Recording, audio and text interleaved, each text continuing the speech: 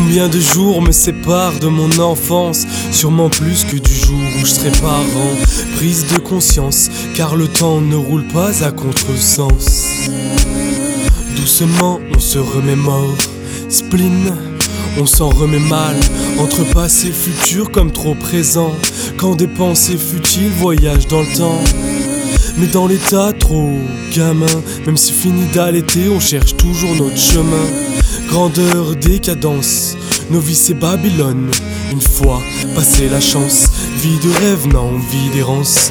Quand même la passion finit percée d'une sainte lance. Entre dents de lait et rendez-vous dantesque, on cherche sa voie, porte sa croix, calvaire, odyssée. Mais que faire? Pas le choix, pas de point de chute, jeune polisson. Pas de banc d'essai quand il s'agit de devenir parent.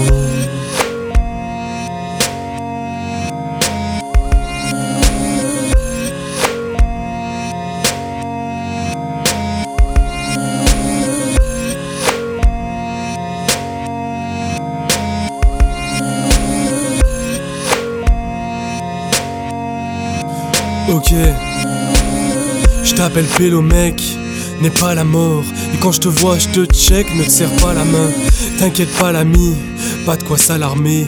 À bientôt 30 piges, on fait semblant d'être à la mode. On refuse ridicule, réfute inéductable réalité quand la vérité t'éduque. Fini nos vies tard, à toute vitesse quand la vie arrive en pleurant. Quelques larmes entre lui et moi débarquent dans un nouveau monde. Vasco Gama, nœud à la gorge et cabestan. On arrête le navire un instant.